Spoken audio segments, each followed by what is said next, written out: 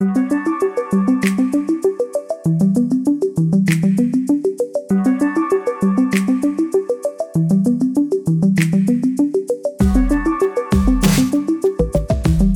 Formation, Pastor Ryan and Pastor Tyler here again. Welcome to another episode of The Weekly, where each week we take an opportunity to explain the whys behind what we do as a church family. This week we want to discuss why we follow teaching with reflection. So you've probably noticed that every week when we're done teaching, whether it's myself or someone from our teaching lab or a guest, we take a few moments of stillness to reflect on really the same question every week, which is, to what might the Holy Spirit be inviting me? And I think that's a really important question that every time like we've sat and we've listened to God's word, we've reflected on it, that we take an opportunity to go, okay, well, what does this actually mean for me? How should this change the way that I think? How should this change the way that I behave? Apart from this question, the Bible isn't formational in our lives. Like, we are formed by the things that we think, the ways that we feel, the things that we do. And so this is a very foundational question for us to be asking all the time. To what might the Holy Spirit be inviting me?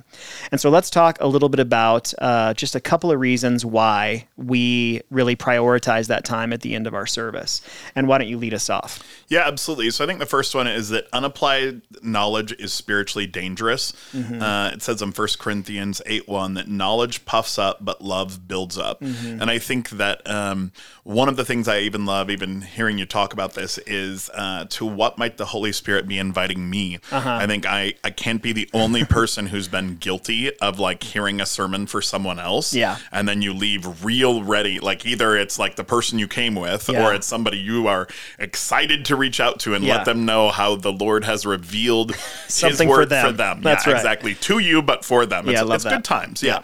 And so I think it avoids that, because the question is, to what is he inviting me? Mm-hmm. I think also it just puts us in a place where the headier that we get and the more that we are passionate just about like knowing the things, the more dangerous that can be. Like we said, it can be very hurtful to others, having little snippets of verses memorized so that you can use them as like arrows to shoot back. That kind of thing can be really destructive.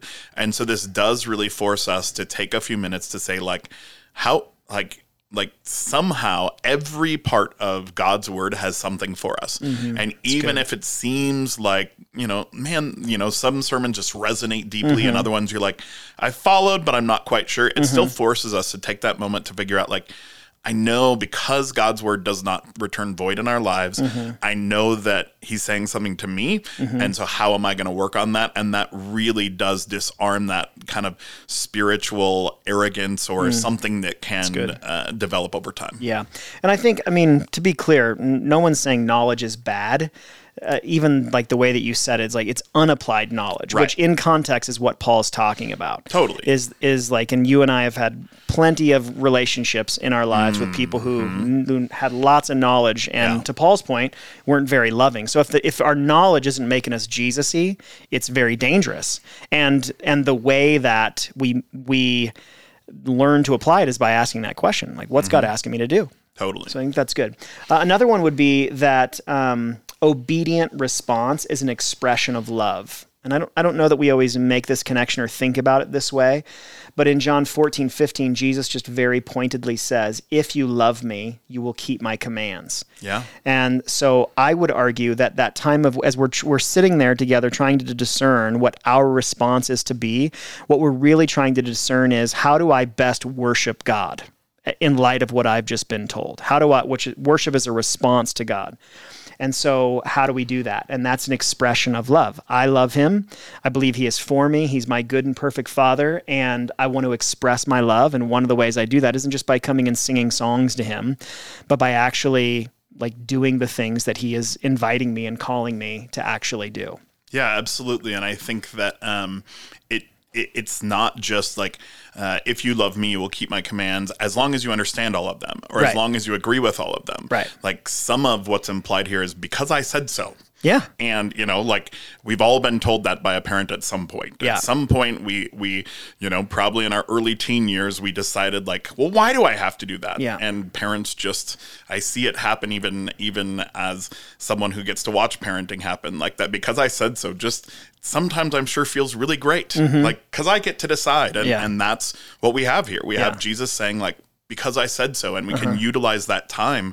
That time might be spent a little bit of wrestling. That time might be spent a little bit of like, I don't understand this, but I know that you said so. Yeah.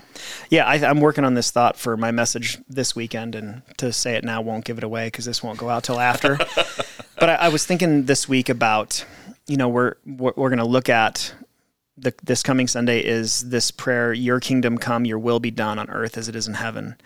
And so one thing I think it's really important that we keep front of mind, and that I think people more and more in our culture bristle against the commands of God. Yeah. We don't like the idea of being told what to do. No.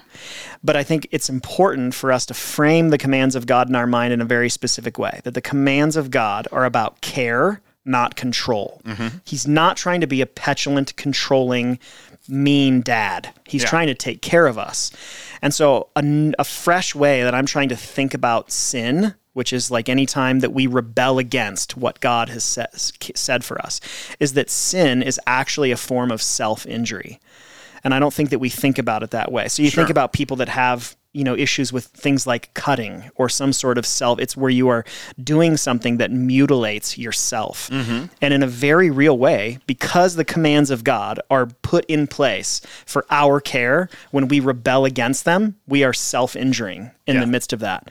And that's obviously just very, very harmful to us. So it's important that we would take that time to think about, what do I actually do with what he's saying to me? Absolutely. And then the last thing I'd say is, and this is, again, we tend to end with more practical stuff, but the longer that we delay taking the opportunity to reflect on that, the more likely it is that we forget.